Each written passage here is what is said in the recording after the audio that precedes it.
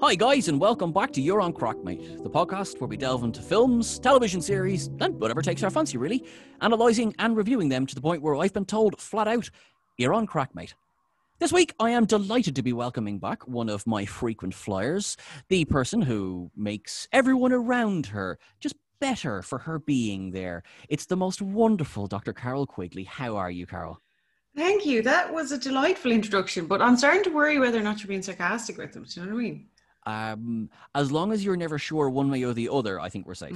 It's if you know I'm going to be one way. This is like then we might have problems. But we don't have problems. You're lovely. We never have problems. Exactly. It's grand. Yeah. How are you? How are you since the last time I spoke to you? I got married. So nothing big then. Nothing big. Casual Friday. Absolutely. Yeah. Congratulations. That's fantastic news, especially in this year of madness. Or actually, what are we on now? 5 years? 7 years? It's hard to keep track. Who knows? Yeah. Congratulations. It's fantastic. Big event, small event, cardboard box event? Tiny event. We eloped. Yeah. We eloped because we were meant to be last year, and then we postponed to this summer going, oh, sure, listen, it's miles away, it'd be grand. And then kind of this summer was coming, and we just, anybody out there who's listening to this who has had to postpone a wedding, I've heard loads of people talk about this. The first time you do it was fine because you're going, look, the world is on fire, what can we do? But the second time you have to do it, it's actually really, really, really upsetting. It's really difficult. And, you know, it had been like, you know, we're all well into a very difficult year and all the rest of it. So, we postponed the big day till next year. But basically on what will be the first anniversary next year, so the same date this year, we decided we're 10 years together. We just wanted to be legally married. So we went ahead with just us and our parents, nobody else. Our sisters kind of Zoomed in and FaceTimed in and whatever. And yeah, we eloped, didn't tell anybody. And it was the best decision ever because it was the perfect day. Beautiful. Beautiful. And I'm delighted to hear not just your good news for you, but just good news. And that is the best of news. Yeah, it was just, as I said, we're 10 years together. You know, we're lucky enough to own where we live. And it was just the next step for us. We've been engaged now forever because we should have been married last year. And it just, everybody already basically thought we were married. I mean, you've thought we were married for about 8 years. So yeah, it was honestly just perfect. And, yeah, it was funny, like, because I had a kind of a silly little tagline. So, like, when we did kind of social media post or whatever, because it's not official until it's on social media, obviously. Oh, of course, yeah. I had a little chalkboard and I just said on it, no fuss, just us.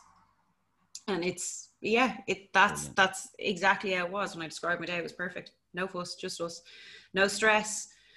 No panicking about times, no panicking about dresses and people getting here, there and everywhere, and somebody's granny can't get up the steps and the cousin's flight is delayed and where are the buttonholes. Just no, like literally just me and Stephen got up that morning together at sunrise. We went down the beach, spent some time together, and then we went off our separate ways to get ready with our parents. And yeah, it was just perfect. Oh, that's... I would highly recommend it. Excellent. Right. Well, okay. Consider this open casting call for anyone who would like to step in to marry me over the next while. That's probably a terrible thing to do. So, I mean, no, I'm kidding, guys. Gladiator deathmatch. Whoever survives gets the top job. So, speaking of gladiator, so this is the funny thing, right? We've opened with this beautiful, beautiful story of your happiness, of joy, and everything. Carole, what film are we discussing today? We're discussing the first Purge, which is kind of a silly title in some ways because it's not the first Purge movie, but it's a prequel. It is, yeah. Now I have to kind of get myself into the headspace for this filming. So just like, everyone's happy, everyone's great. Okay, massive socioeconomic downturn and the rise of a new, slightly fascist party. Grant, okay, cool, we're here. So the first Purge... Well, I mean, you don't really have to imagine that. Just go back to the States a couple of years ago. Do you know what I mean? Kind of. And that is definitely something that, well, obviously we will be talking about in the course of this pod because There was something. So I've watched this film twice now, and there's because hang on, forewarning to any listeners in case I look like the thick one because I'm reading off notes from the 14th of March when I originally made these notes, just like 2 days before we originally recorded this episode. And bear in mind, it is now nearly the middle of July. So it's just because I wanted us to spend more time together, and we could have done another film. You know what I mean? We can keep this going. Well, we can nearly do the Forever Purge. We will. Yeah, but my problem with that is, right, is that that's now in the cinemas. So how am I supposed to review that? Because my whole thing is that I sit there and I pause and I take notes and I blah, blah, blah. It'd probably be a bit ignorant if I asked them if I could control the pause button in the cinema. Do you know what I mean? Well, I don't know. Considering you might be one of 4 people there, that's true. You might get away with that. I haven't been in a cinema since Tenet last year. Yeah, I haven't been since pre-pandemic because I kind of have this thing. It's a bugbear for me that the theaters aren't open and the cinemas are. So I won't go to the cinema at the moment. It irritates me. To be honest, yeah, that's fair. And, you know, thankfully, I am a huge film fan. Thankfully, there are still releases online. You know, films, they're not making the money they were making, but they are still making money. Theater isn't. Yeah. You know? I've been fortunate enough in this lockdown to make some friends who work on the West End, who work on Broadway. And everyone who works on stage is feeling the same frustrations, the same fears, you know, and the same, we've just got to get through this. But you're even, shameless plug alert, for anyone who might be listening to my podcast, Irish Theatre Play, we've done, 16, 17 episodes at this point. And every person I have on, I'm deliberately trying to pick people who are working in different areas of theatre or experiencing different things or different career paths or whatever it is. And we can't help but talk about COVID in every episode, because no matter what aspect of the theatre you're in, be it, you know, your traditional actor, director, writer, whatever, to your arts management, to your, you know, writers, your comedians or whatever, everybody has been affected by this in some way. So yeah, like I literally might as well have a section on the podcast weekly been like the COVID section. How, you know, how has COVID affected you and your profession? Because, you know, it's just, let's not let Carole rant about theatre, because we shall be here all night, which we probably will be anyway with this film. Yeah, well, there is plenty to say. We need to have more talks about theatre. Right, okay, right. We will put pin in that. We will do that. So this film. So first time I watched it, my first reaction was, this is my favorite so far. Now I would put, and not just because I'm afraid of you, but I would put this one and Election Year pretty much on a level. I think that's reasonable, as opposed to that list you texted me during the week of some. Oh, it was dreadful. Now, okay, I haven't seen Forever Purge, so I can't we'll take that one. That's cool. We'll take that. May be the greatest film since the dawn of time. No bother. I'm happy enough to say that might be the best. Grand. We'll leave that one out. Other than that, the person was clearly not watching the films.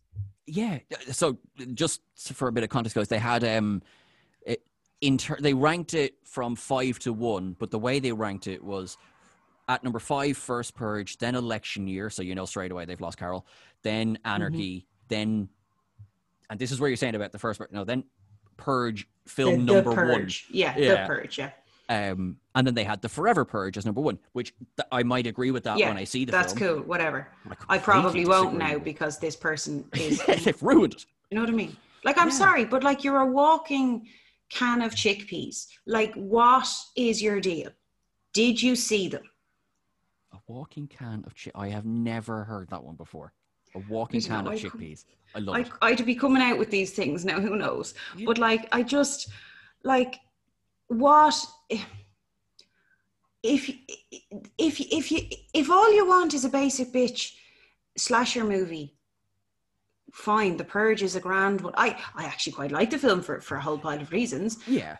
But it's grand. But like, you just objectively, even take Grillo out of it, right? So let's have Carole be a bit objective for a minute. Even objectively, it's the worst of the 4. It is. Yeah. It's the least interesting. It's the most basic bitch. Like, it hasn't stopped the messing. It just, I can't. I'm not actually about to cry. I just had something in my throat there. That's quite all right. I would understand your tears of rage. But no, I agree. And look, as you Candy say, Girl belongs in the Purge. Oh, God. I truly can't stand. Look, well, I have made my feelings on her clear. She is the reason election year is not number one. Okay, no, she's not. But she would be one of the reasons election year is not my number one. Yeah. But so to actually get to the film we're here to talk about today, the first Purge, this was a gamble because election year kind of wraps things up a little bit. Now there is that kind of, there's violent clashes playing over the end credits that I understand could lead to a story like the Forever Purge. We will review when we can. So when you've done a trilogy like that and then you announce, okay, there's going to be another film, okay, and it's a prequel, why? That was my first reaction. Having seen the first film when this film was being released. Then watch Anarchy, then big break, then election year, then this, pretty close together. So I was ready to enjoy it because I had enjoyed election year so much. And I didn't think I would enjoy it quite as much as I did. For me, one of the reasons, I mean, there's loads of reasons why it works, and there's loads of reasons why I think it's a very, very interesting film that has a lot going on in it. It ain't subtle. You know what I mean? No, it's as subtle as a brick to the face. It might as well have, and so well it should have, Black Lives Matter painted, on down all of the roads that they're running around in. And I'm okay with that. I think it's, oh God, that sounds awful. Me as a white person, I'm okay. No, it's a very important message, and I think that's brilliant. But the very fact that it opens with real news scenes. So it's really heavily linking it to reality. It also then at the beginning of the actual film has Van Jones, who's a CNN reporter, vehemently anti-Trump. It has him interviewing people who are partaking in the purge, and obviously that's not real. He's whatever. But it has him as a very recognizable real news anchor.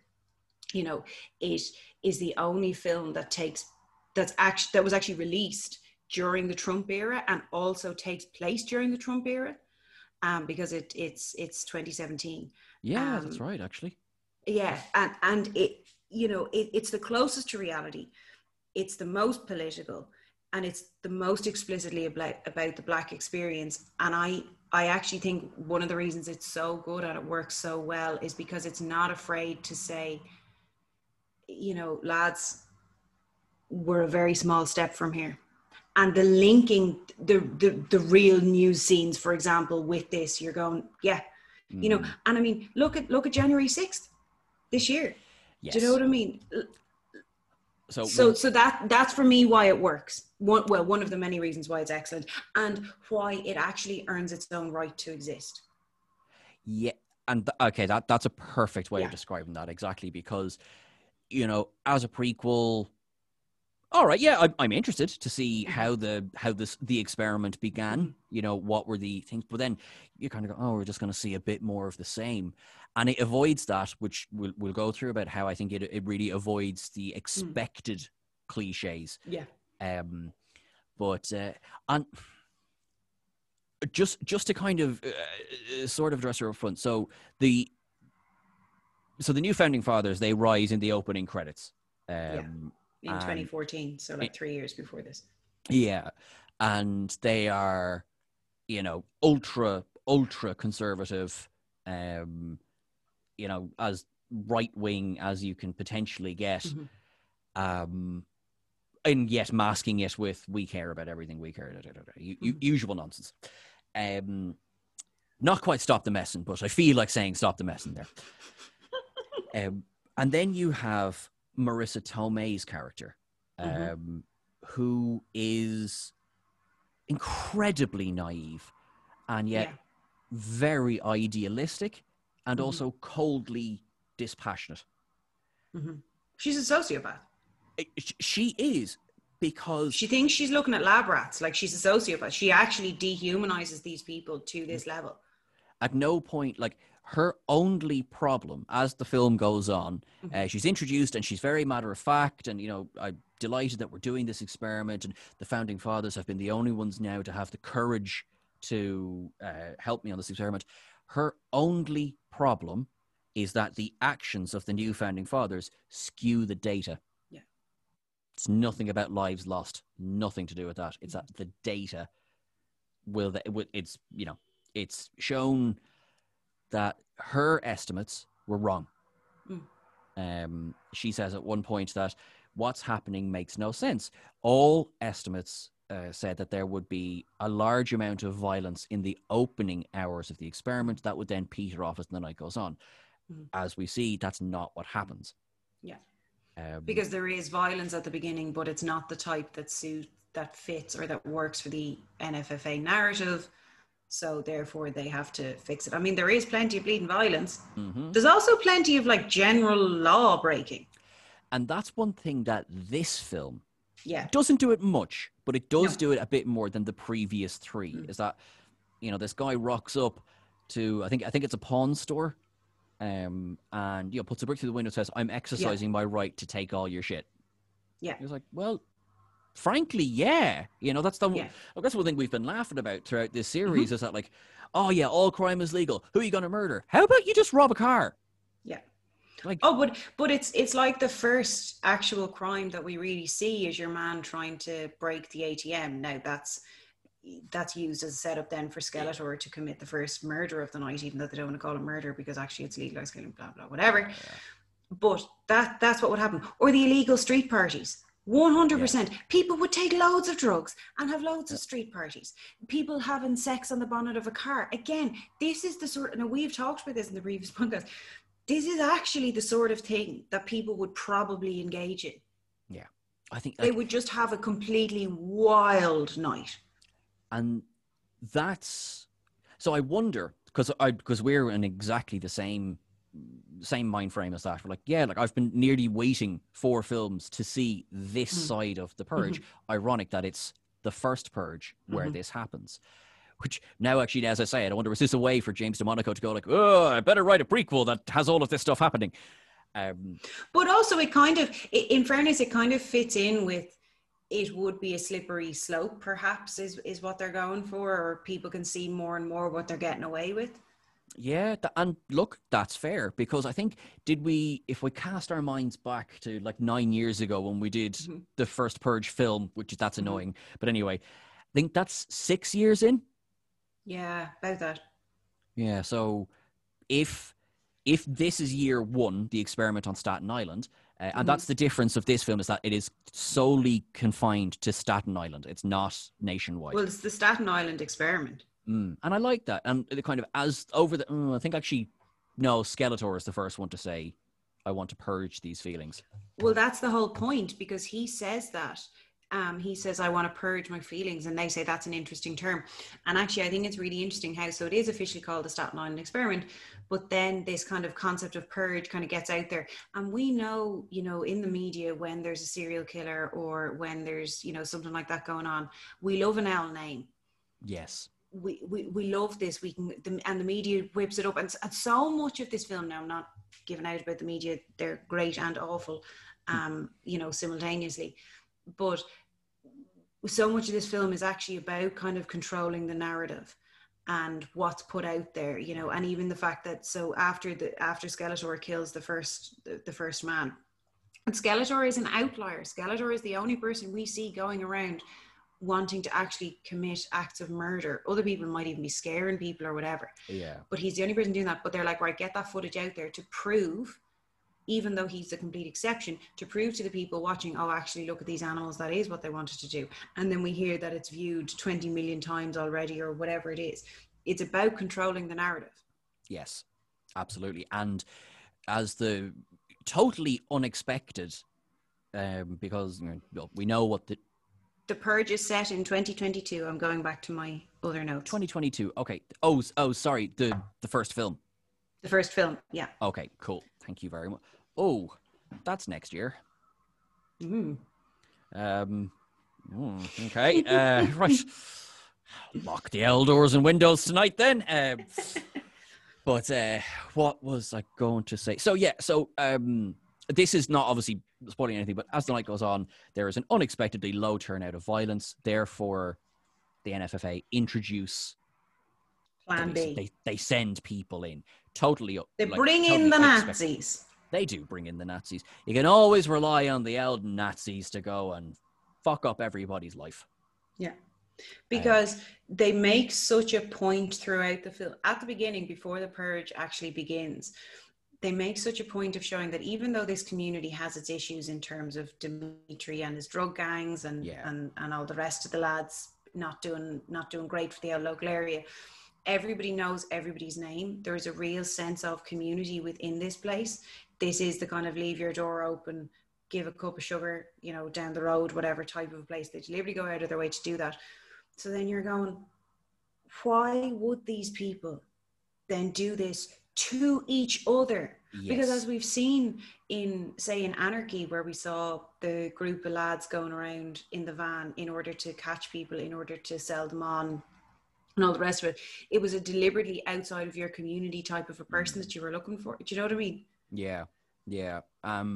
And you're right. Actually, this film does an excellent job of who these characters are as the film goes on. Even if, look, I'll be honest, the film is not written perfectly. There's issues. No. There is some cliches. That's fine. But all of the characters, I feel, are pretty well defined in this. And this is the kind of this is film 4 in a series. If you don't have good characters, you kind of don't really have much of a story, because there's going to be a purge. So why should I care? But I do care about each and every one of these characters, even the 3 lads. Even the three, yes, exactly. Sorry, the 3 lads there. Kind of the old guard, Stooges, almost. Yeah, exactly. Sitting there, and I love how kind of relaxed everyone is at the start. Kind of, because obviously then there are some people who are very much not relaxed at the start. But when people are queuing up to sign up for the experiment, these 3 lads are sitting there in their deck chairs going, can you believe this shit? Like, what's going on? You have Dimitri, who is, I really like his character. There, again, issues, but I really like his character. And he's more, I think he's aware and just wants to not be a part of things. His whole thing, and I get this as the head of his, I'm going to say primarily drug gang that appears to be their biggest thing. They have guns and stuff, but it appears that it's mostly about kind of drug dealing and that. His biggest thing is that he's afraid that a rival gang will use this as an excuse to take over or to make a move on him. And he's as worried about another gang doing it as he is about the police doing it. He's worried that the police will use this as an opportunity to actually come in and clear out these gangs, because he doesn't want to move his gang off the island because all of their money is there and all of their blah, blah, blah is there. Moving all their product and everything, There's actually, do you know what, you've just reminded there really quickly, when you were saying as well about this film is steeped in Black Lives Matter, there is a few shots as I think we're coming up to the last few minutes before the experiment begins, and it's people rushing home and closing up their businesses, and there's so many signs painted that says Black owned. Yeah. Because I remember I read and watched another fabulous book there in the last year. It's called The Hate U Give. And it's, heard of it, yeah.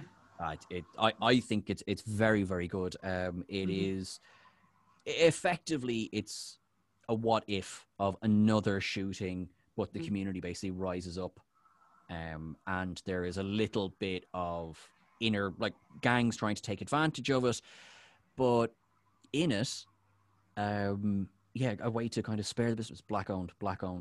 Yeah. And that.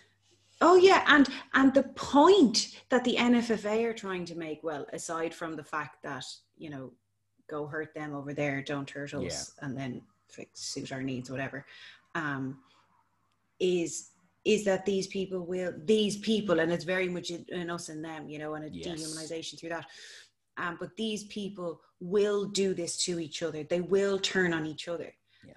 And then that means then that we can show the rest of the kind of the the centrists or the nice middle class people, we can say, well, look, they did this to themselves. So do you know what? Leave them off. This is proof. We have the murders on tape. We have all of this. We've controlled the narrative in terms of the media that you're seeing. You can see this murder happening. We're not going to bother showing you the street parties or just the people having the crack, or we're not going to show you the church where people are literally hiding out because they needed to stay on the island because they needed the money, which, you know, we can talk about that in a minute.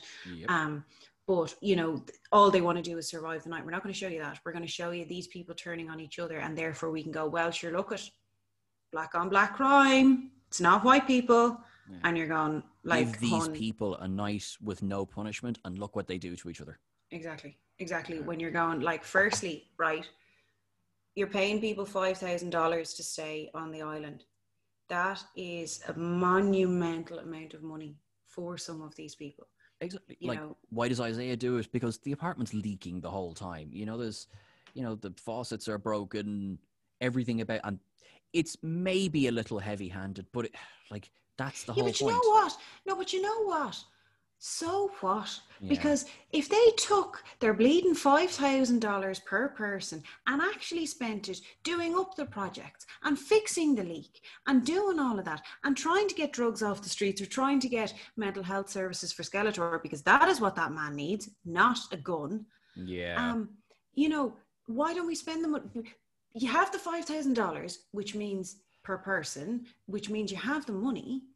But you're just choosing to create this lab rat situation, this experiment, call it what you want, it's disgusting, in order to try and prove a point that even when it's not proved, you'll manipulate a way to prove it to the rest of the world so that you can go on doing this year on year and build on it. So, like, it's beyond, I don't care that it's heavy-handed, because you're going, do you know what? Look at some of the stuff Trump did. Trump allowed, now I'm not exactly suggesting Biden came in and fixed everything, but Trump allowed kids to be separated from their parents and put in cages. Do you know what I mean? That happened in the real world. If you can think back to when, say, the first film came out, what was it, 2013, I think. 2013, yeah. If you'd said to me that the president of the United States was going to be putting kids in cages, I would have been like, come on now, it's a bit far-fetched, isn't it? Yeah. Yeah. And then you have election year, which the world, perhaps naively again, thought Hillary's going to walk this. And this is going to be, I see now, I do feel, and we talked about this, I do feel Charlie Rowan was a slightly fictionalized Hillary Clinton. But, you know. But in the same way, once it went 2008, you couldn't possibly have a version of an American president in your TV show or film without it being a black man. Like, do you know what I mean? Yeah. Like, that was just, that was how you rolled. And then there was actually, so here's one thing. Now, maybe we did, I had completely forgotten this scene existed in the film. You have, her name's escaped me now. Lead character. This is a bit bad, Sean. Naya. Thank you very much. Don't know why that went out of my head. Right, Naya is going to find Isaiah. She gets tripped and dragged toward a vent. And then this hand comes up out of the darkness and grabs around her privates. You know, she manages to get away and she screams back, pussy grabbing motherfucker. Yeah. Completely, that was Trump and his comments about grab her by the pussy. Yeah. Like that. And I think, you know how I feel about sexual violence being included in film or TV or whatever. I'm really, really, really particular about it, because so often it's just handled terribly. And as I said before, I'm a rape culture specialist. Like, I have a PhD in it. I know what I'm talking about. It grinds my gears. As soon as I hear sexual violence is something, I'm like, I want to see how it's done, right? I love how that is done, because firstly, obviously, you know, thankfully nothing incredibly traumatic happens to the woman, and you know, she kicks him and gets away and all the rest of it. There's nothing glamorized in it, but it's so deliberately in there to be like, this is the reality of what you said. You might say just locker room talk, just the lads chatting, just banter, just blah blah blah blah blah. No. This is the reality. We have rape culture on a spectrum, with the physical act of sexual violence on one end and your comments, your locker room talk, your banter, your whatever on the other. And those things are connected. You are responsible. So it's a massive, like, screw you to anybody who thinks you can go around talking like that and there's no consequences to it. These are the consequences. People think that they can do that. And you might say, oh, well, I never think you do that. It doesn't matter. You're saying that to somebody. You're an influential person. And you're an influential person if you're the president of the United States. You're also an influential person if you are the alpha, for want of a better term, in your football team or in your group of lad mates or in your whatever. Do you know what I mean? If you go around making comments like this, there's somebody looking up to you thinking, oh, well, they said it, they do it, they whatever. This is okay. So these are the consequences. So I actually think it's handled very, very well, but I think it's very, very short, but it's incredibly important. As opposed to, look, we got to talk about some of the bad points in the film. Like the whole, you know, there are chases in the film that, come on, just cut that shit out. Like when Skeletor and everybody's chasing Isaiah around the building and his phone is fucking vibrating and you're like, oh, well, you wouldn't have that. You know yeah, exactly. Like, I mean, it also doesn't further the plot. It doesn't do, but it doesn't make a point. Time. Exactly. Yeah. At least, look, the bit where you know she's attacked like that. It doesn't directly further the plot, but it makes point. Whereas Isaiah being chased around for ages and then the phone ringing and all the rest of it, we're wasting time here, lads. Stop the messing. There we go. As much as one of my other, now this is a minor bugbear that, again, people are going to be like, she's gone on my glasses in the last film, now she's talking about this year. Yes, I, as a glasses wearer and somebody working opticians for years, it bothers me. If you do not wear contact lenses, you are not capable of just popping them into your eyes. Yep. Trust me, you're not. Oh, I trust you. Oh, and you know I trust me. Yeah, because at a party 1 or 2 years ago, I decided to get coloured contact lenses. 45 minutes until I was finally smart enough to go, Carole, you know the way you're an optician. Seconds. Yeah. Oh my God.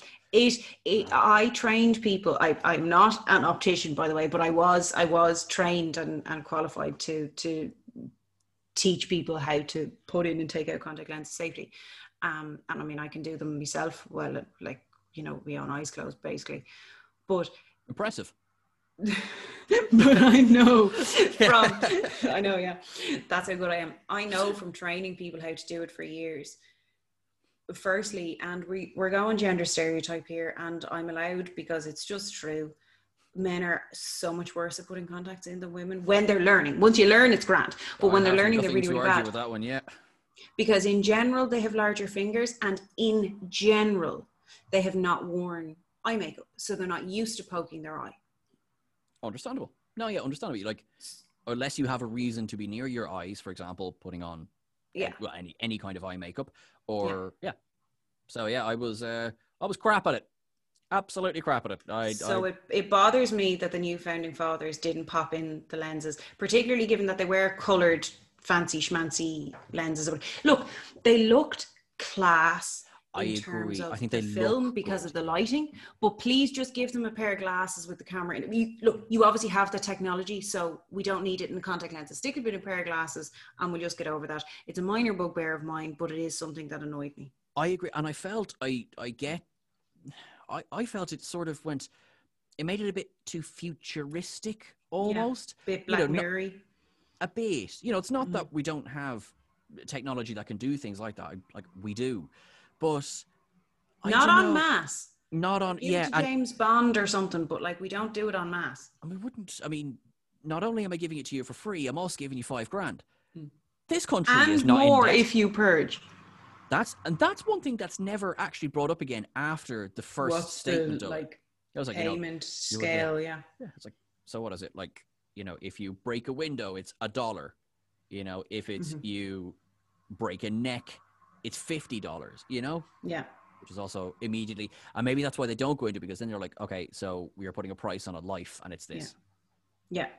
Also, what's to stop the new founding fathers just going in and taking the characters such as Skeletor, who have gone on this whopper rampage, and to be honest, he's too much of a loose cannon for their narrative going out in the next year. They'd get rid of him anyway. 100%. Yeah. Like, you know, if there was one person, I mean, I realize this is, I suppose, a trope of film, but if there was one person who you know will not make it through this film, it's going to be Skeletor. Now, And whatever's I going to ain't happen, crying over his death. It's not a Joe moment. it's most definitely not a Joe moment. No, he is, in a way, he's a very interesting character because he is completely one note, but it actually, I feel it works. Oh, he fits. He fits. Yeah. Look, to be honest, this is actually a bit more ensemble cast than the others in terms of, as I said, the older lads, and you know, we've the architect and that crack going on, we've the Nazis going on, we've all our bits and our bobs.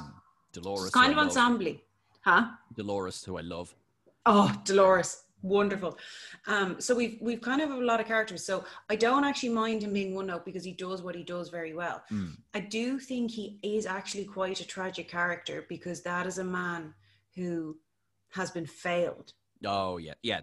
That man has just been failed. You know, like if you can walk into one of these, if you can walk into one of these NFF, like they said, they were being psychologically assessed. It's like, yeah, what? Okay, obviously no, they weren't. Well, they were to see who they were to see who they could push. Yeah. To see where there are people who they genuinely thought would go so far as to take a life. Because even Dimitri has his whole thing about I can't remember what his line is now, but like that, you know, actually taking a life it does something to you, or it takes a part of your soul. I can't remember what it was he says exactly, but it, you know, killing comes from the damaged heart. That's what he says. I have it there in front of me. Oh, you know, like it's not something that you can just do. Like, that's actually, you know, Isaiah's a good example of that. Because he stays on the island. He lies to Naya and says, I'm going to Uncle's house in, I think it's Queens. Yeah. And, you know, what he's got to do is, he had a run-in with Skeletor. Skeletor cut his neck. Not enough to, obviously, kill him. But, you know, so Isaiah wants revenge. This is a night of legal crime. He goes, gets his contact lenses, gets a gun, is in a situation then where he has the gun to Skeletor's head, and Skeletor laughs at him and says, go on. Yeah, go on, do it. And that it slightly annoys me because he stands so close. Look, I get it. He's scared. He doesn't really want to do it. He doesn't know what's going on. There's a whole pile of things. Grant, I'm with you, but like, why are you standing close enough to him in order for him to just grab that gun? It's because he's and he is, I think, slightly successfully done. He's a scared little boy trying to be a man. He is. But again, it's the same as. It's like the minor thing about Skeletor rocking up to that party. Literally everybody knows everybody. Skeletor is a very distinctive looking man. Why has nobody gone, lads, Skeletor is here. He goes around cutting people in broad daylight at the best of times. I'm out. Yeah. And like I've seen it twice. But when the girl starts dancing with him. Yeah. Why? Yeah. It's silly. It stopped the mess and cop on. It doesn't. Why can't we just have him walk into the crowd, even nobody notice him, and then he starts his killing? Too either high because the lighting is amazing throughout. Yes. Oh, it's so scary. It's so like I can't quite see. I don't quite know what's going on. There's no Candy Girl car lit up like a Christmas tree, and it's why the contacts work in terms of their color. The lighting is wonderful. It really, really reminds me of, you know, in the first season of The Mandalorian, where I'm gonna get this wrong now, where Mando he's actually chasing, it's the first time we really see Mando be a Mandalorian, and he's actually chasing people around the ship, and the lights are flashing, and it's very interesting because it's one of only few times where we actually see the chase scene from the point of view of the chaser, and we're rooting for the chaser. And it's this flashing light, and he keeps appearing and disappearing and reappearing and blah, blah, blah. And you're kind of going, what you can't see is much more frightening. Yeah. Don't show us much more frightening than blood and guts. Way more frightening. It's why I prefer horror in theatre as opposed to horror on film, because it's what you can't see is much more frightening.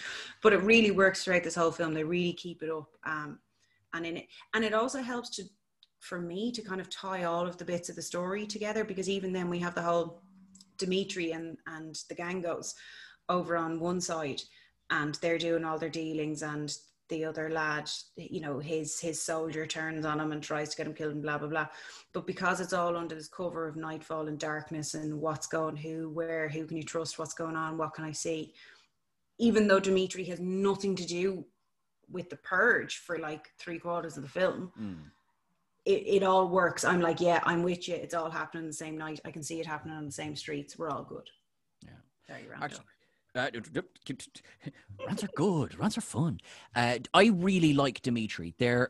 He is the utterer of the worst line in the film, which I will get to. Yes. But he is I think he's a great character. If I had one criticism, it's that he's too young. Because he is the actor clearly or the character? The actor. Okay. Because he's clearly quite a paternal figure in the community.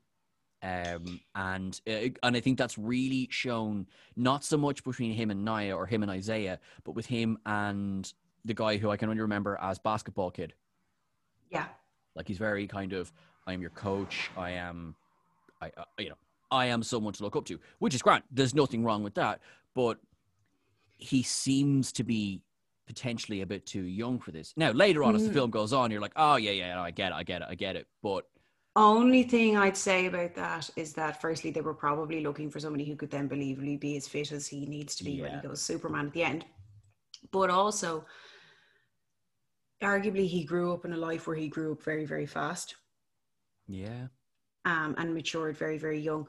Also, he's living a life with a very low life expectancy between prison and death. That is true. So actually, you would become the elder statesman very young. Yeah, that makes sense. And you'd have to be wise because presumably... It's the only way you stay alive. Yeah. And you would also have to spot the threats coming. So like, for example, he spots your man turning on him and he knows what to do and all the rest of it. You'd have to be savvy. Yeah, like probably his... rubbishest moment as a strategist is the lack of looking out for drones. The second rubbishest moment of strategism is the girls. And I actually, so all of this scene and the immediate aftermath are strong contenders for Stop the Messin' because of the way that they're dressed up. But I actually think the fact that they are dressed up as trashy as they are to play these, well, let's call them what they are. They're hookers in this. I feel it works. Sex workers, but okay. Thank you very much. I apologize. Yeah, sex workers. And what I think as well is that when the immediate betrayal that everyone saw coming a mile off, except Dimitri, when that ends, and they're just straight with him, they're like, listen, he offered us more money than you've ever offered us. You know, it was our ticket out of this. And I'm like, oh, yeah, do you know what? Bit hard to argue with that. And it's kind of nice in terms of linking that in with the concept of being paid to purge and all the rest of it. And you're going, you know what? Needs must. Yes. You know? Yeah. And I guess I understand. So he lets them go. Anyway, so he lets them go. And because his whole thing is he only murders when he has to, when he feels he has to. I mean, define that. Yeah. But like, yeah, that's his thing. And, you know, they knew, because your man, capital A, never showed up for work that night. So he knew straight away, really, something was up. So, they ambush him and his men. Grand. He gives a bit of a speech about being the king and shooting him and everything. Then he says, right, take care of his men, which is done so kind of nonchalantly that it's a good way to kind of remind us Dimitri is not a good guy. He's not a good person. Yeah. Yeah. He is not the hero. He is directly responsible, let's be honest, for a lot of the kind of community issues that are going on. He has been supplying, well, when Skeletor comes up to Isaiah, the first thing he says is, you know, I think it's give me about, basically he's talking about supply. And he mentioned in his NFFA interview that, you know, he bites down on the pipe. So basically he's smoking crack. Yeah. Crack or meth, but I think pipe is I don't know. I'm really stupid when I have genuinely no idea. And So Dimitri has been supplying him. Now, indirectly, it's steps after steps after steps. But, Dimitri, you are in some part responsible for some of the things going on. Not all of them, but for some of the things going on. And you have also profited from issues that you have either created or stoked. Yeah. And there does seem to be a bit of a strange dichotomy in the way he's both shown and reacts to. So, like, the Three Stooges men, they're like, oh, Dimitri, it's nice to see you. How are you? And then not 5 minutes later, they are judging Isaiah for standing on a street corner, and he says, look, if you want a real job, come down the shop. And it's just like, I mean, I get it that they're being, Isaiah is supposed to be this nice kid and we must respect him. It's like, yeah, but you were pally with Dimitri there 2 minutes ago. So there's a bit of, as I say, there's a bit of a disconnect, dichotomy almost. Maybe when you're so high up that he's almost seen as what he's not at the level of street pusher. He's not. But also he's untouchable. He probably gives back. I mean, come on, we're not excusing anything he has done, but he probably gives back in some ways. He probably offers some kinds of protection or whatever it is. But also, even if the men would bitch about him going, sure, look at Dimitri, he was a lovely kid, but sure, listen, this is what he is now. He's too far gone. There ain't no stopping there. Whereas Isaiah is at that critical point where you're like, we've two paths and you've a choice. Yeah. Also, I'm terrified your sister is going to come and beat me up if I don't make sure that you don't do this. Oh, there's that. I don't think, no, I'm trying to remember. I don't think Capital A hired Isaiah. I'm trying to, because Dimitri certainly seems to think, I didn't know he was running my corners. But Dimitri is that disconnected that he wouldn't know who's on his corners. I think he's even partly convinced himself that he's a businessman. Oh, yeah, like you're right. You definitely get that, kind of, it's all just business. It's never personal, which is a very easy way to talk yourself out of feeling responsible for supply and demand. And I don't know nearly enough about any of that to put too much comments on it. But but he is very much then, I think, after the assassination, really, of Capital A, he's started to be painted as kind of a good guy from here on out. He goes a bit Jason Bourne. He does a bit, and we'll talk about. It's a bit much. It's a lot.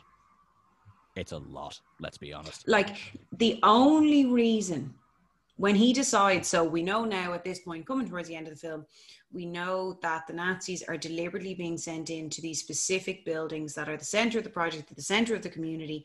If these are exploded, if these are destroyed, this will really give the effect that they want. This will cause massive backlash. This will cause revenge. This will show that actually this community tore itself apart at the very heart, right? It'll do. So we know that, right? So they're on the way. So Dimitri and his crew are like, we can't have this happening. The only person who can ruin this community is me with me drugs. Nobody can ruin this community. So I'm off to protect them. And he's off with his crew. And next of all, the drones come in and kill every single person in his crew except him, leading to an actually quite poignant moment where he looks over some of his crew members, and there's a genuine kind of moment of reflection and sadness. Yeah. But the entire point of that is to make him a lone wolf. And absolutely. Absolutely. Okay, cool. If that's what you want to do in the context of the film, that's grand. But why weren't you just looking out for drones? And why use drones anyway? I mean, like, so I'm the NFFA, drones are going to get traced. Come on. In this first year. Not if they send in, let's be honest, the kind of honest police and medical services and whatever are not going to want to go into Staten Island tomorrow morning. So it is believable that the NFFA are that overly confident that they can go in and clean it up themselves. But I'm with you. Yeah, there's one other thing. Just, I think, before we get into the terror rate, there's one other thing that they're clearly overly confident about. That it hit me both times I was watching this, going like, so they're just kind of relying on the fact that no one's going to ask where Marissa Tomei went. Yes. And I think that's, I totally believe that, like that, get rid of any witnesses. She, in her cold, dispassionate search for the data, She goes and she's the one. It's kind of through her eyes that we learn the Nazis have been sent in from outside of Staten Island, or maybe they were placed there ahead of time. And she's outraged, she's shocked. You've completely skewed the data, and your man Arlo, which is a hilarious name, he walks in and is like, well, basically, what exactly did you think was going to happen if you tried to expose us? Or, we're talking about what we're doing. Exactly. This is a night of legalized crime. Your idea, I might remind you. So, bye. And yeah, so she is. I'm disappointed because Marissa Tomei is a better actress than she is given a death scene for. Like, she's just on an iPad. We see her be shot in the head.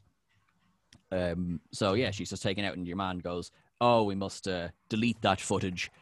It's been like, "Oh, anyone gonna check in with the architect of the experiment to see her reaction in the day after? No, okay, no, maybe just me."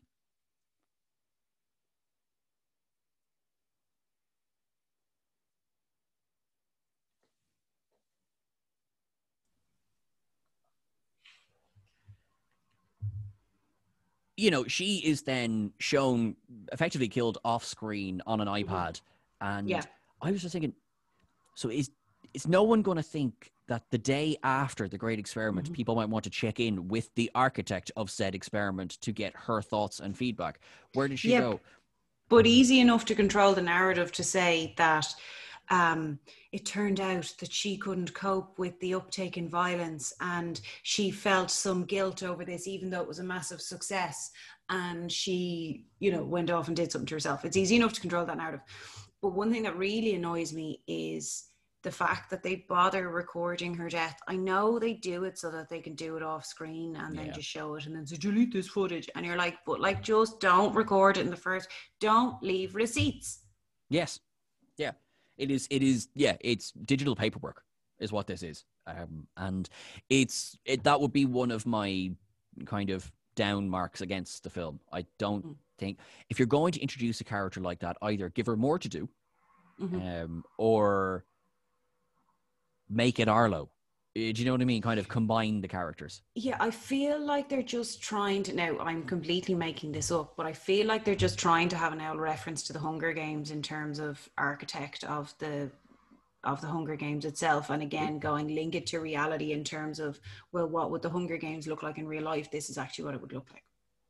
It's not so dystopian after all. So possibly. Now, that is completely speculative, and maybe I'm giving them too much credit, and maybe they just wanted to, have another female in there or whatever it is. But her character's a little bit superfluous. Yeah, and considering she should be quite an important character. Yeah. So yeah, that was something. Also, I think I said this on our previously recorded version of this. Her first scene, she's standing beside Arlo being interviewed, and she's in Staten Island. She clearly isn't. They are standing on a terrible green screen. Yeah. It's surprisingly, because the rest of the film looks great, I have to say. Like, visually, the film is very, very good, but it's just like, clearly they only had Marissa Tomei for a couple of days or something. Yeah. Yeah. And yeah, it is very obvious that that's what they're doing there. Unless they're trying to do, now again, I'm probably giving far too much credit here, but unless they're trying to do that deliberately in order to show that that's what's being shown to the world, was that she's there, because we have this whole nonsense of we're all Staten Island tonight, which is really reminiscent of kind of Charlie Haughey-esque, we're living beyond our means, biggest hypocrite in Ireland at the time, and that's what really rung true for me. Unless they're trying to do that, I'm probably giving it too much credit, and she probably just wasn't available. All readings are valid readings. But yeah, this all, we're all Staten Island. We're all Staten Islanders. Like, no, yous aren't, because your whole thing is let them over there, preferably them, not white people, do this to themselves, because we inherited a problem and something had to be done and some group has to suffer, and this is all the NFFA bullshit that we hear at the end. And that's what this is about. And you're like, well, do you know what? That group were already suffering. And again, with the $5,000 each, that into an old, housing project or community outreach, and you might have actually fixed the problems. Yeah, like you knew get what people this jobs, was. and You knew what this was. You knew what was happening. Can you still hear me? Dang it.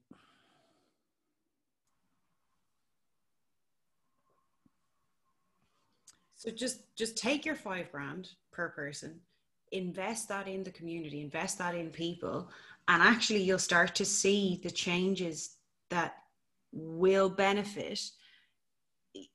actually benefit society as a whole, because then you've happier people, you have people in education, you have people in work, contributing members of society, and actually will fix a lot of the problems that you think you have, instead of actually trying to further marginalize a community that's already been marginalized. So yeah, obviously the NFFA are wrong at like all points and all Everything. thought processes. Basically, everything is wrong about them.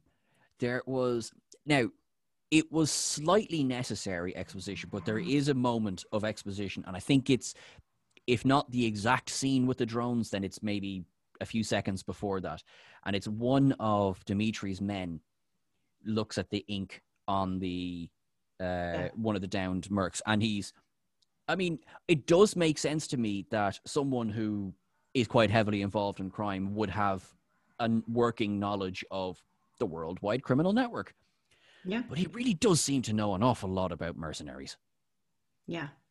And it's it's grand, it's necessary. I get it. But it was just like, yeah, you've done your time on Wikipedia, haven't you? Yeah, that's true. But I mean, we get it in terms of the kind of hearing the Russian accents on the radios and, that kind of thing. But I suppose, yeah, we'll give it a little bit of exposition now. We'll leave it off. I don't know. Yeah, it's a bit they are Nazis. Yeah, it was kind of like they are what they are. They're also, I think, one of the most casually horrible scenes of the film is where they're just walking out of the church. Oh no! Oh, I can't deal. Can't, because you see them going in there. You see actual hoods going in there, I think, and you're just like that. I don't care what your beliefs are. I don't care who you think has wronged you. I don't care what you think is going on. You've walked into a church and murdered people who were cowering. Yep. And defenseless. Yep. And who deliberately went to that church because that was a place that they felt safe and they were with their community. You've walked into the heart of that community and ripped it apart for your own pleasure. You're beyond scum, like. Mm-hmm. And also, while, Naya gets back there, we meet up with Selena and her mum. Later on, we find out that Dolores survived, thank God. But there was a room full of very small children in there. Yeah. Yeah.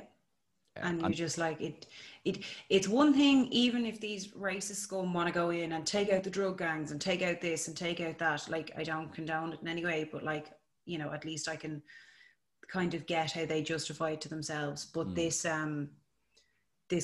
walking into a church, everybody knows, that people are claiming sanctuary in a church. That's something that has gone on, since the dawning of time. And it just makes me think almost of the mass shooting. I think it was in Charleston, where the 17-year-old kid, I think it was a young guy anyway, walked into a church, pulled out a machine gun. You're just like, unfortunately, I do not, and I don't know if I ever will understand the thought process behind that kind of thing. But this is a massacre, and it's handled very well because it's so casual. Yeah, and it means nothing to these men.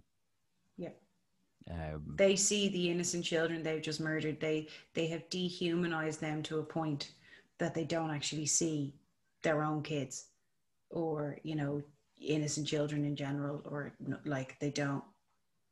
I can't cope with it. Like it's done very, very well, but it's brutal. It is now.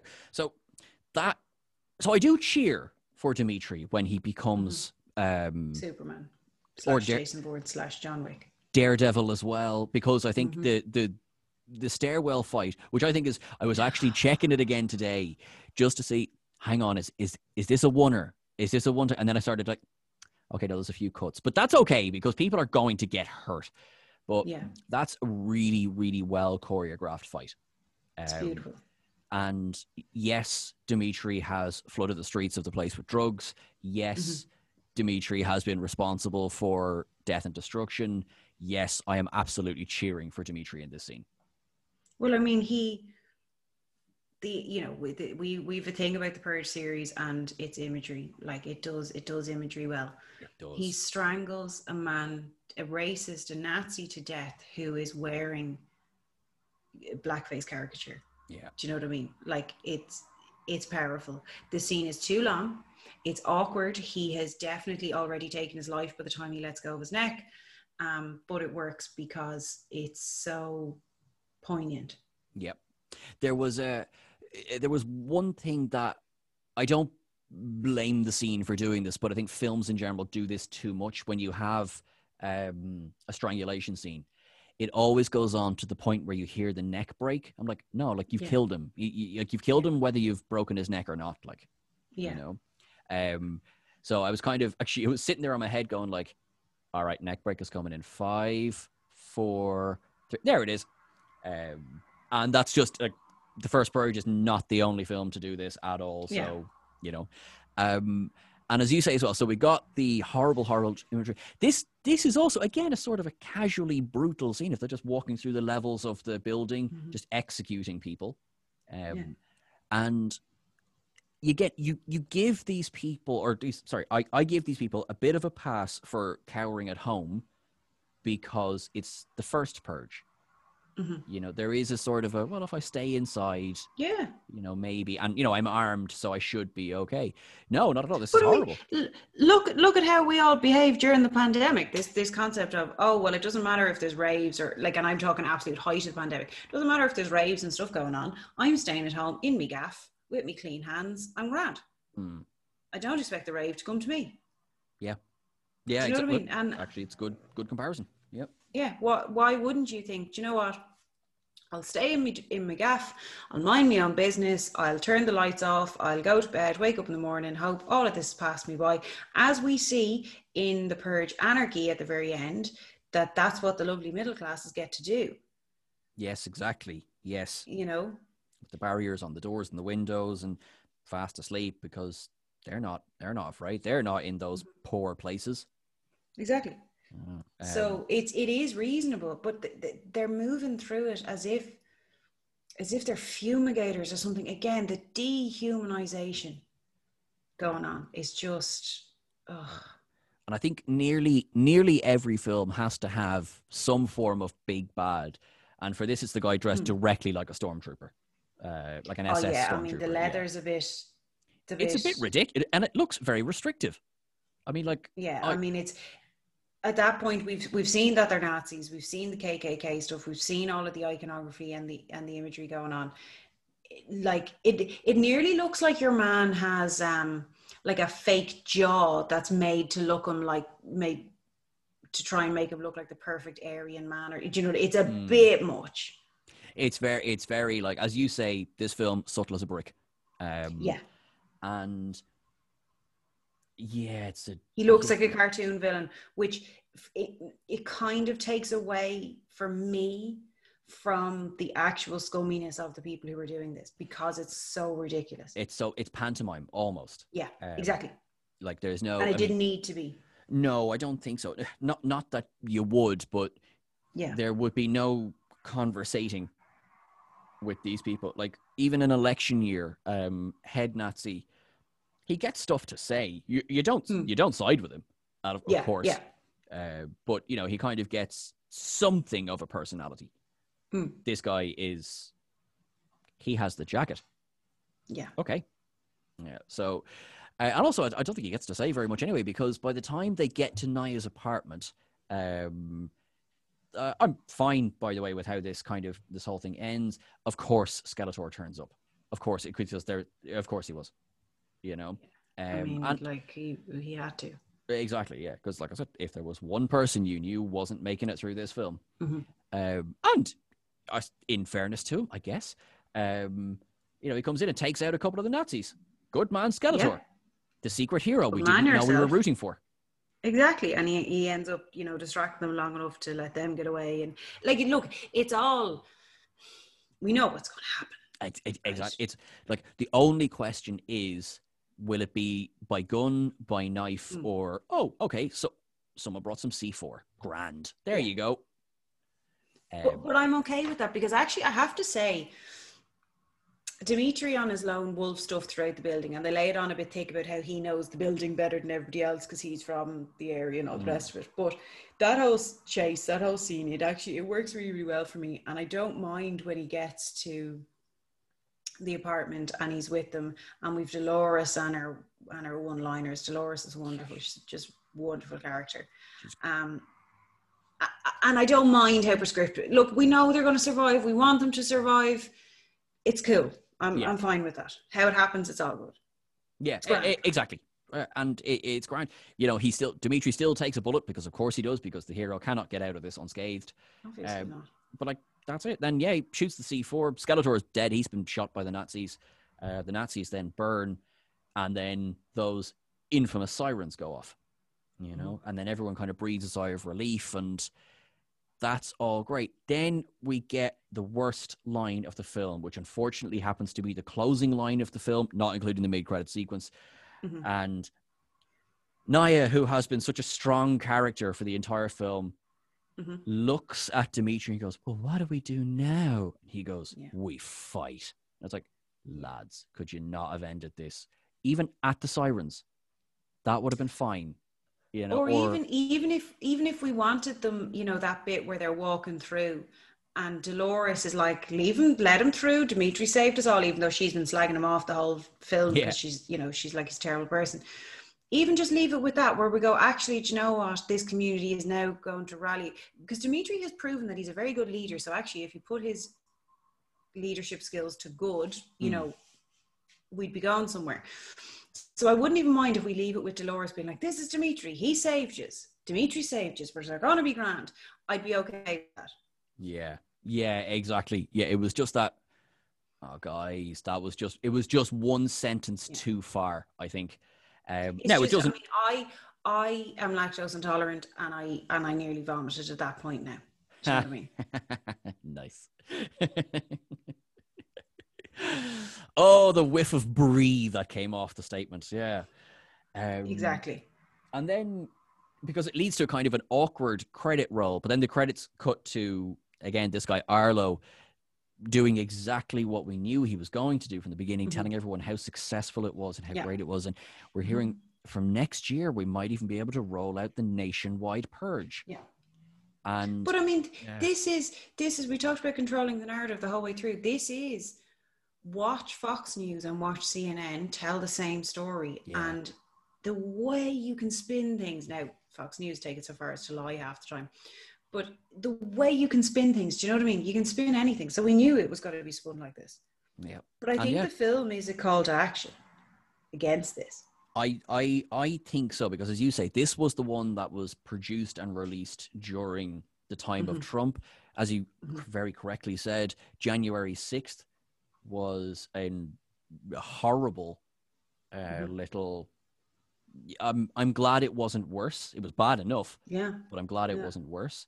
And I mean, he will run again in 24, so we'll see what happens. You would like to think that this era, this type of... This is a dystopia, even though it's now in the past. This is a dystopia, you know? Yeah. The only thing I think about 2024 is that he's kind of lost. There's kind of been a lot of kind of simmering down because and this is my favorite part of it all, I don't know why, but he's not even allowed to have a Pinterest account. It just makes me so happy. That is hilarious. I didn't know about the Pinterest. I knew about the other ones, all right. No, and I would assume it's actually probably to do with, conglomerates or whatever, or like companies that own something else, and they just whatever. But it just makes me so happy. I don't know why. It just really makes me happy that he's not allowed to have Pinterest. But because of that, like, there has been a huge cooling off period. So it's entirely possible that actually by the time 2024 rolls around, that the vaguely more normal, or at least self-preserving Republicans will not want him to be the nomination. I hope so. I do, Do you know? because the electoral system is ridiculous in the States. Oh, like, The fact that it's a two-party system, although, I mean, God love Sinn Féin keep trying, but it's effectively a two-party system here as well. yeah, but at least a vote in Dublin is has the same weight as a vote in, Leitrim or something like that, as opposed to the Electoral College, whereby actually, there's one, now these aren't the exact numbers, but for example, there's like one Electoral College vote means 250,000 New York votes, but one Electoral College vote can also mean 100,000 people from Iowa, or do you know what I mean? Like, Yeah. it's so we can, like, I can't be dealing with that now. No, it's At least my vote is the same as your vote. Yeah, exactly. Yeah, which is just anyway. So yeah, so for the moment, that's the Purge series, but also not, because the Forever Purge. I don't know yet. I know a lot of films have been streamed simultaneously as well as a theater release. So if it is available online, then we will cover that kind of as quickly as we can. Because I definitely want to see it. I could see it in the cinema. It's just I just can't write me notes. Oh yeah, and I am still, call me overcautious. I'm not ready to be going to cinemas yet. Also I'm not vaxxed. I don't have my first job, so. Yeah, because we're old but not old enough. Yeah, exactly. But yeah, and also I don't know, something creeps me out about the material padded seats in a cinema. Do you know what I mean? I'd nearly rather sit on like a metal or a plastic stool, because at least you can wipe that down yourself or whatever. Yep, totally. Like, this past year has gone by, everything is fair, Yeah. Well, my attitude is kind of, touch wood, I've made it this far without getting sick. So, like, just get me jab and I'll be happy out. Like, grand. But yeah, do you have any closing thoughts on either this film or even the series to date? I love the series. I think, and we've kind of said this before, when you said to me, like, oh, sure, come on my podcast, it'll give you good practice for your own, whatever. And I was like, all right, cool. You were like, look, big film. And when I said this, you were kind of like, what? Yeah. And then when I said, but let's do 4 episodes because I can't just do one on it. And you were like, really, what?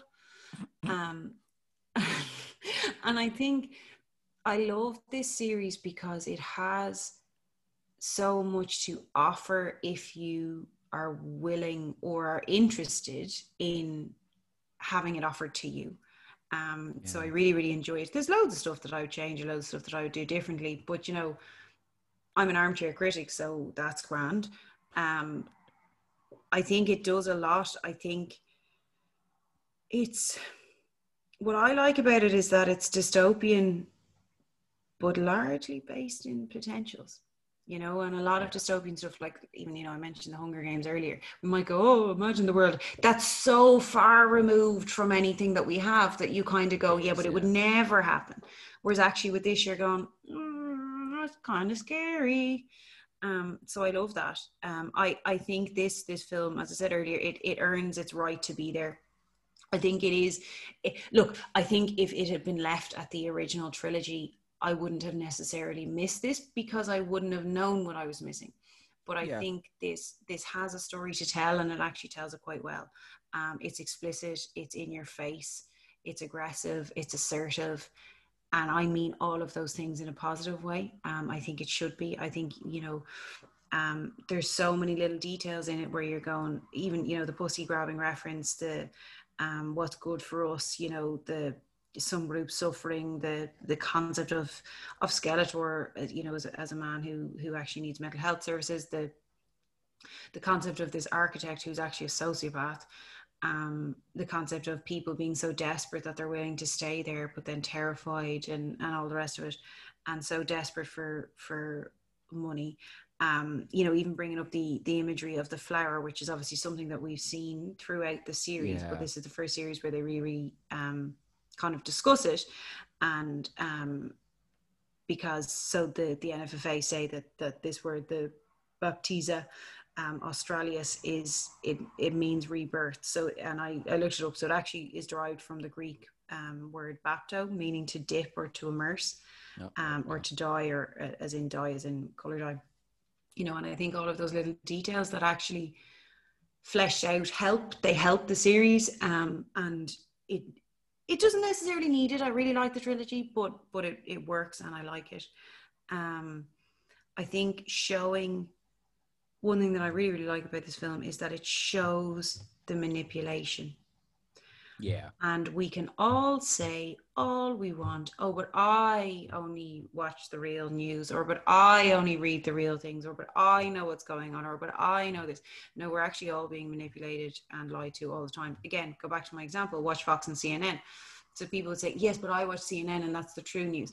They still have an agenda. They Do you know what I mean? There are still subjective decisions being made at the top in terms of how you portray news. So there's an agenda for everything. So we're all being manipulated all the time. Watch Love Island.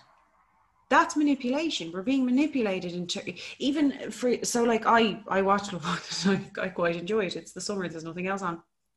One thing I find really interesting is that on a Saturday night, so they have their episodes all throughout the week, whatever. But on a Saturday night, they have a best bits or a funny bits or an unseen bits. I think it's what it's called. And it's actually my favorite program because it shows the characters and the personalities and the real identities and the friendships and the bonds that we actually don't see during the week because it doesn't make for good drama. And we actually get to see the real people. Look, the real people. I mean, we're watching it on screen and they're conscious they're on screen, whatever, but we get to see it a little bit more. Whereas it actually then makes you reflect and go, actually, during this week, I thought that person was a horror because all I saw them saying was X, Y, and Z. Well, then you watch these unseen bits and you're like, oh, actually, they were sitting there having the chats and talking about video games or whatever it was, or like playing these stupid games with each other. So look, we're being manipulated all of the time. And this film, it's trying to get us to wake up and recognize that. I mean, I don't think we can escape that manipulation fully. Like our phones are listening to us, we surround ourselves with people generally like-minded. We consume particular types of content, whatever it is, we're being manipulated all of the time. And I'm not sure how much free will there really is, but okay, now I'm going in a dark path there. But I really enjoy this film because it says what's going on around you. And if you think nobody vaguely left thought Trump was going to win, nobody vaguely left thought Brexit was going to happen, nobody vaguely left thought Johnson was then going to become Prime Minister. So look what can happen if you get complacent, exactly. Or if you only consume content that actually, now I'm not suggesting we all go and watch Fox News, because I would rather my ear melt out through my, nose and then give myself bowel surgery in a forest with a stick and no anesthetic, to be totally honest. But we actually should be aware of what's going on and what's being said, because that's what leads to January 6th this year. That's what leads to Trump. That's what leads to Brexit. That's what leads to people like Nigel Farage getting away with saying the things that he said over the years. And, that's what leads to the Irish Freedom Party, or whatever the IR exit tiers call themselves here. That's what leads to racism. That's what leads to the fact that but Ireland, we don't have a race problem. We're not racist. Well, yeah, we do. Yeah, we do. I'm not suggesting that it's the same or better or worse or whatever, because I don't know. But that'd be like saying that we've no homophobia. It's nonsense. That'd be like saying we've no sexism. Like, cop on and wake up. So yeah, that's my long rambly way of saying this film is important. And actually, even as a standalone film, I think this film is quite important. I agree. Don't be complacent. No, I agree completely. I think this it doesn't rely too heavily on any continuity. It works as a prequel. It works as, this could be the first film. Yeah. But yeah. But I think it would make The Purge itself feel like a way worse film if this came first. I think I'd be very disappointed in The Purge then. Oh, I see. Yeah, I see what you mean. As in, this is I feel, a better put together film. Maybe it's the scale of it, but I agree. But I think you have said everything far better or more eloquently than I ever could. So I want to say thank you very, very much for today. Thank you for being your wonderful self. When the people inevitably want to reach out and scream at you or just talk to you, where can they find you? Mm-hmm. They can find me generally on Insta, is probably the social media platform I use the most. So it's just at Carole Quigley. There's an E at the end of Carole. Yeah, find me there. Or if you Google me, you'll find me. And you'll find my own podcast, Irish Theatre Play, which is good crack as well. And yeah, sure, listen, I'm out there in the Googleable world. Lovely. Yes, I highly recommend everyone give her an old Google. She's good for an old Google. Good for now. You can also find my PhD if you Google me. So like, feel free. I love that as well. Like, you know, and also like that is entirely one more PhD than I have. So that is a pretty damn good thing to have. Carole, thank you very, very much. Thank you. And everyone, thank you very much for tuning in to another episode of You're On Crackmate. If you'd like to get in touch, you can find me on Twitter at Sean Ferrick. You could also, if you want to join the club and get early access to episodes and even suggest episode titles, you can go on over to patreon.com/Sean Ferrick. For the same price, it's about a coffee a month. You can get all of those things I mentioned because you're deadly. We will be back with another episode of You're On Crackmate next week. I've been Sean, and you've been awesome.